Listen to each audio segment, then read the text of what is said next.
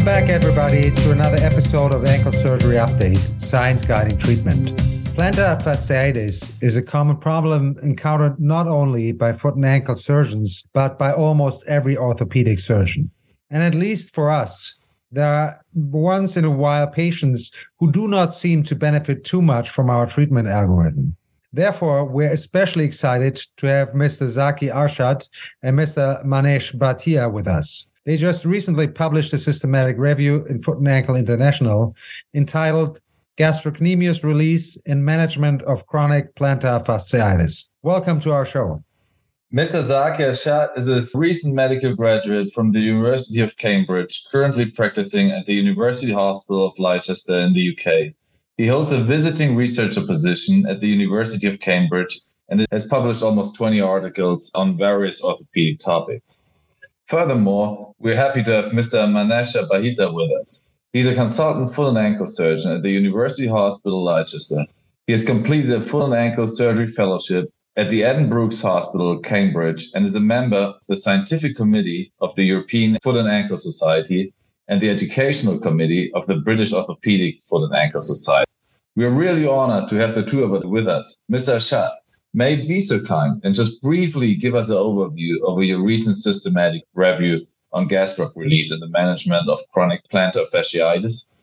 Of course. So good evening, both, and thank you very much for your kind introduction. I think I can speak for both Manish and I in saying that we were honored to be invited to speak on your podcast today, and we're excited to discuss our research with you. This podcast is a really great way to promote and disseminate the latest research in foot and ankle surgery, and we thank you for the effort you have put into this idea. So on to our study. As you say, plantar fasciitis is an incredibly common condition. Research shows that about 1 million people receive treatment for the condition every year in the United States, with 1 in 10 adults affected at some point in their lifetime. So this obviously really emphasizes the need for a robust and evidence-based treatment algorithm. The evidence shows that conservative or, let's say, non-operative treatment, such as steroid injections and physiotherapy, works in approximately 90% of cases. Now, in terms of operative management, gastrocnemius recession is really a new emerging option. There's obviously a close anatomical and functional relationship between the plantar fascia, Achilles tendon, and gastrocnemius muscle. And research suggests that gastroc tightness increases tension not only on the Achilles tendon, but also on the plantar fascia and the calcaneal tuberosity. One study even finds that there's a significant correlation between gastrocnemius tightness and heel pain severity in plantar fasciitis. So we thought it therefore logically follows that gastrocnemius release may aid in the management of plantar fasciitis, and our systematic review aimed to assess this via reviewing the whole breadth of the literature. So a bit about the methods. So for this review, we obviously followed PRISMA guidelines. We performed a systematic search in 6 databases to ensure we found all potentially relevant articles. 2 reviewers independently performed study screening and selection according to the criteria established before the review was started. Comparative original research studies with a level of evidence 3 or higher, assessing the results of gastrocnemius recession in patients with chronic plantar fasciitis were included. No restriction on date of publication was used. However, studies describing only gastrocnemius recession alone were included without concomitant procedures. Once we completed all the screening, a total of 285 studies were identified via database searching.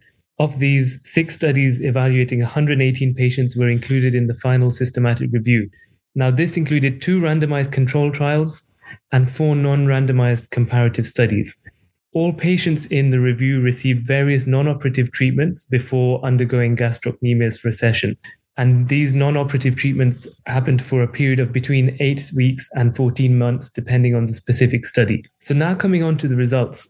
All of the included studies reported significant improvements in various patient-reported outcome measures.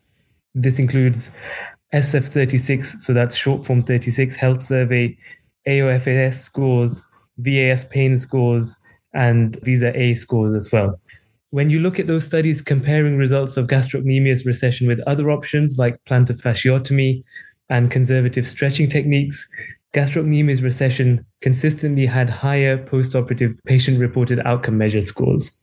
Furthermore, There were a total of 5 studies involving 106 feet, which reported complications of the procedure. And these had an overall complication rate of about just under 10%, 8.5% specifically, with the most common complication just being minor pain or swelling, which resolved within a year. And there were only 2 cases of sural nerve damage as well, which is obviously a favorable outcome. Finally, good results were also reported with regards to other important outcomes such as range of motion, return to sports, and gastrocnemius and strength testing.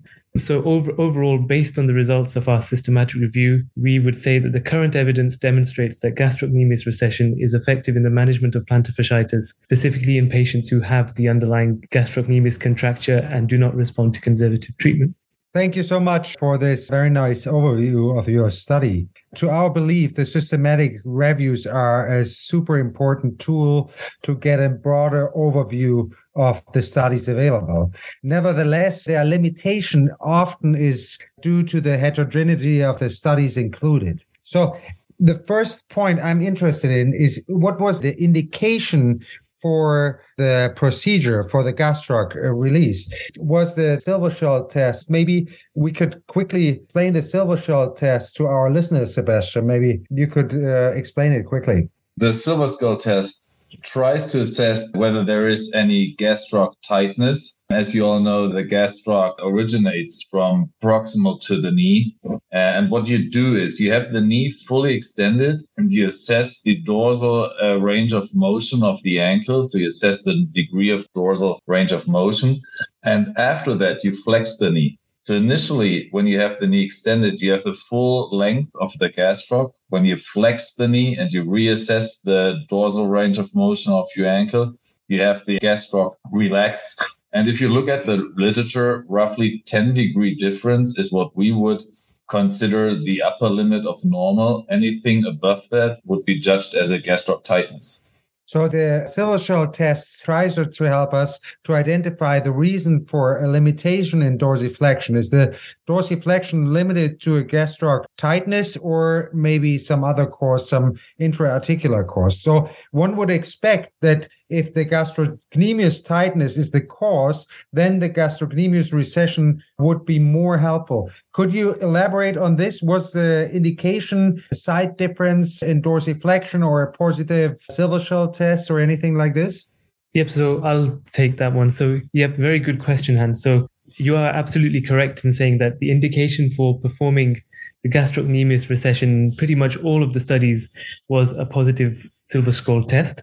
Now, as Sebastian has eloquently described, obviously that is the most common test used to assess gastrocnemius contracture. However, there's a lot of debate in the literature regarding the best way to perform this and what constitutes a positive test. And amongst the included studies, whilst they all did use the Silvershell test, they had slightly different limitations in what they defined as a positive test.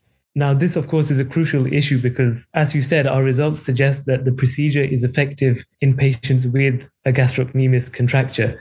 So the question of how do we assess the gastrocnemius contracture is obviously very important. Now, research shows that the test has quite a low both inter and intra-rater reliability, which means it is perhaps not the most accurate or reliable method to assess contracture. One interesting paper, in fact, that we came across during our literature review was one by Marius Moland, and he tested basically a new device which essentially performs an almost automated version of the Silvershell test. Now, this device basically uses a foot plate with an adjustable heel cap, which controls movement of the foot, and the whole setup was connected to a goniometer to measure the degree of ankle movement. Now, using this new device, the authors found a much higher inter and intra-rater reliability of above 0.85, which we would consider in the good to excellent range, and much higher than that's been reported for the Silvershell test. I think that is a great point, Zaki, you make there. Assessing the Silvershell test isn't that easy, especially if you're on your own. I think it's close to impossible. Hans and me also did a study on the Silvershell test on how it should be assessed. Actually, we initially thought we would try to define cutoff values of dorsiflexion of the ankle in healthy individuals, and we desperately failed to do so because the difference was just too great. And what we found is that if you have, and especially if you're on your own, if you have the patient perform the exercise. So if you have them do a lunge test, that makes it a lot easier to do the measurement. But for the systematic reviews, as a second question, maybe, if I got it right, the studies you included, there are various ways to do a gas drug release, from my understanding, different locations from proximal to distal, Estrella, Baumann, and then you could do them endoscopically or you could do them open. And if I got it right, the studies you included were rather heterogeneous with respect to what procedure was used. Did you manage to somewhat group them or find whatever could be the most useful approach with respect either to the effect on the outcome or to complication rates? So I can come in here. Thank you very much for the kind invitation. And Zaki has put in beautifully as what our aims were and what we have done. In terms of different levels, as you have said, yes, there are different levels and they have their pros and cons.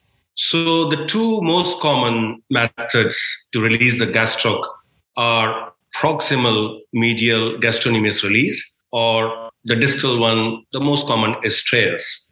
The advantage of Strayers is that it's much more powerful tool and you get better release of the gastrocnemius by doing that. But the disadvantages are that, number one, there's a high risk of sural nerve injury with Strayers. And secondly, it can weaken the calf muscles, gastrocnemius in particular. So proximal medial gastrocnemius release, it's supposed to be much safer. That's my preferred approach anyway. The complication rate is much low. The medial head of gastrocnemius is set to control about 70% of the power. So by just releasing the gastrocnemius medial head, you can have really good correction, what you need. And in my experience, I go for the proximal medial gastrocnemius release, as the risk of nerve injury is less and you get what you need in a safe way. So, yeah, the location is very interesting aspect, I believe. We just had our German meeting for orthopedic surgeons, and they presented a study in children with neurogenic spasm and neurogenic equinus. And they showed that depending on the location where you perform the lengthening, you will end up with a different strength 1 year after the procedure. So first question maybe would be, were you able in these 6 studies only to identify differences in strength depending on the location where the procedure was performed first? And second, actually, I was surprised that the studies reported an increase in strength, because one would expect that by lengthening, they would experience a decrease of strength. How would you explain this? I will come in first and maybe then Zaki can add on. You're absolutely right. This is the observation that all the studies reported better strength of gastrocnemius. A bit surprising, but it could be that obviously once the calf pressure is reduced, the pain has improved, and then people are able to do more strengthening exercises, then the strength, when measured at 6 months or 12 months, improves. Now, we were not able to see whether the strength was better with the proximal as compared to distal, because that's what we would expect. So based on our paper, we can't say that. All we can say that strength improved, and that is perhaps due to improvement in the pain and function of these patients. Yeah, so exactly, Manish. I think I 100% agree with everything you've just said. So in terms of, like it's been mentioned, systematic reviews like this obviously have a great degree of heterogeneity within them, not only in the specific type of the level they use for gastrocnemius recession, but also in other things like the postoperative rehab protocol, patient demographics like mean age and patient sex as well. And I think to a certain extent, you're always going to have some degree of heterogeneity in your systematic review. And that doesn't necessarily stop you from drawing any conclusions or performing a systematic review. Rather, you just have to be more careful with what you say in your conclusion. So like Manish has just said, we are unfortunately, due to the heterogeneity, we're able to say that, yes, the procedure results in increased strength. But because of the few studies and the low patient numbers, we unfortunately weren't able to do a subgroup analysis comparing each of the levels of gastrocnemius recession and seeing how that affects not only outcomes, but strength or range of motion. So yeah, I think whilst we would have loved to be able to do it, unfortunately, it just wasn't possible with the current evidence. Thank you very much. That is a great topic. And from what I've heard so far, I assumed you've changed your practice, that once you've failed non-op treatment approach, you would rather go for proximal gastro. And what about the other operative or minimal invasive means we have? Zaki has outlined that for a non-op or minimal invasive approach, you have glucocorticoid injections. In Germany, there's always a big debate on whether PRP is useful on any insertional tendinopathia, if you want to call it plantar fasciitis. Does that have still any role in your non-op practice or your non-op protocols? So, Sebastian, what I would say, first of all, yes, I am actually a great fan of this operation. And my personal experience is that it does work in most of the patients. In fact, just coincidentally, I was in clinic this morning and I had a patient who had plantar fasciitis for over 1 year and had tried everything under the sun. And she had a couple of steroid injections as well as laser, she says, shockwave therapy, physiotherapy, you name it, under the sun. And I did the gastrocnemius release for her 2 weeks back, and I saw her today. And she says that she's 80% better, at least 80% better, which is fantastic. 1 year duration of symptoms and then come back 2 weeks after the operation, walking without any issues and 80% better. So that's great. We do this operation only as the last resort. You don't want to jump into operation. You just go through the treatment ladder. And injections, there is a great whole load of injections, you name it, what sort of injections. So people inject everything, right from normal saline to nothing, to steroids, to dried amniotic membrane, Botox, sugar, PRP, autologous blood. So what is the evidence? So based on what I have seen and what I have looked at, I think these are what I would say the key points. Number one, there is enough evidence in literature to show that steroid injections don't last for a long time. Most of the studies say that they last for up to 3 months or so. Number two, there is enough evidence in the literature to show that the PRP joint injection is superior to the steroid. There has been a great systematic review, level 1 evidence, and another one as well I'm aware of, and both of them show PRP is superior to steroid. Number three, not only that, there is also good evidence to show that if you don't inject any chemical and you just put normal saline or just do dry needling, that's also superior to steroid injection.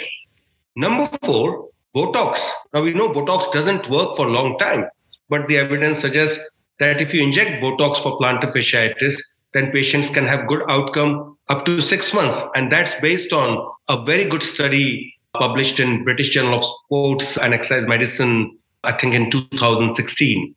However, these are all studies looking at shortcomes, so 3 months, 6 months, 12 months. There's one study which is 3-year follow-up, and they have 4 modalities they put into. So they did 4 arms, so steroid injection, shockwave therapy, PRP injection, and prolotherapy. And at 3 years, they were all similar. So not much difference. So one has to ask the question that, okay, 3 months, 6 months, they are better. But what happens in the long run after any injection?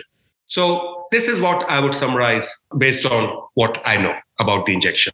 That was a very good overview, I believe. So to summarize all this in a couple of short sentences, how would you summarize your diagnostic and treatment algorithm for plantar fasciitis? For me, diagnosis is clinical. The patient describes classical history to start with, the first step pain. So when they wake up first thing in the morning or when they are sitting and they start walking up, they have pain. Clinical assessment wise, there is marked tenderness most of the times on the medial and sometimes the central band of attachment in the calcaneum.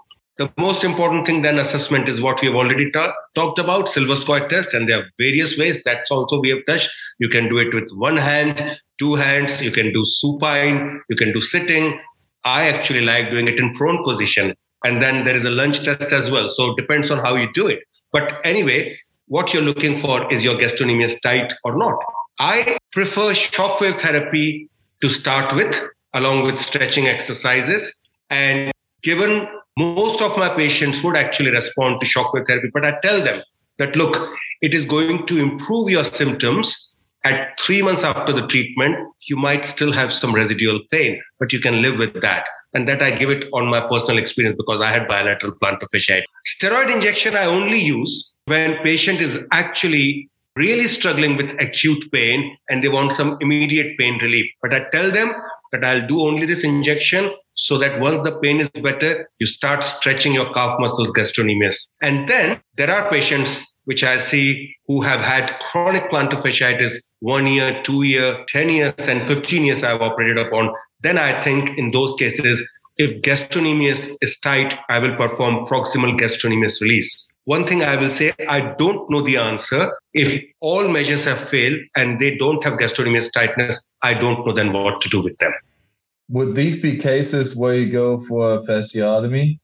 I don't know what is the experience in Germany, but in UK, most of the foot and ankle surgeons hate doing fasciotomy simply because you can potentially cause more harm. So I'm sure you're well aware of paper from Saxby where they say that 50% patients got worse after this operation. I hate thinking about fasciotomy. I would say, I don't know. I'll say that look, in that small group of patients where there is no gastrocnemius tightness. In fact, some people say that even if there is no gastrocnemius tightness, even if they are neutral alignment, there is no harm increasing the dorsiflexion. So I would still, if I have the option, I would not choose fasciotomy. I would still do gastrocnemius release if the patient is desperate.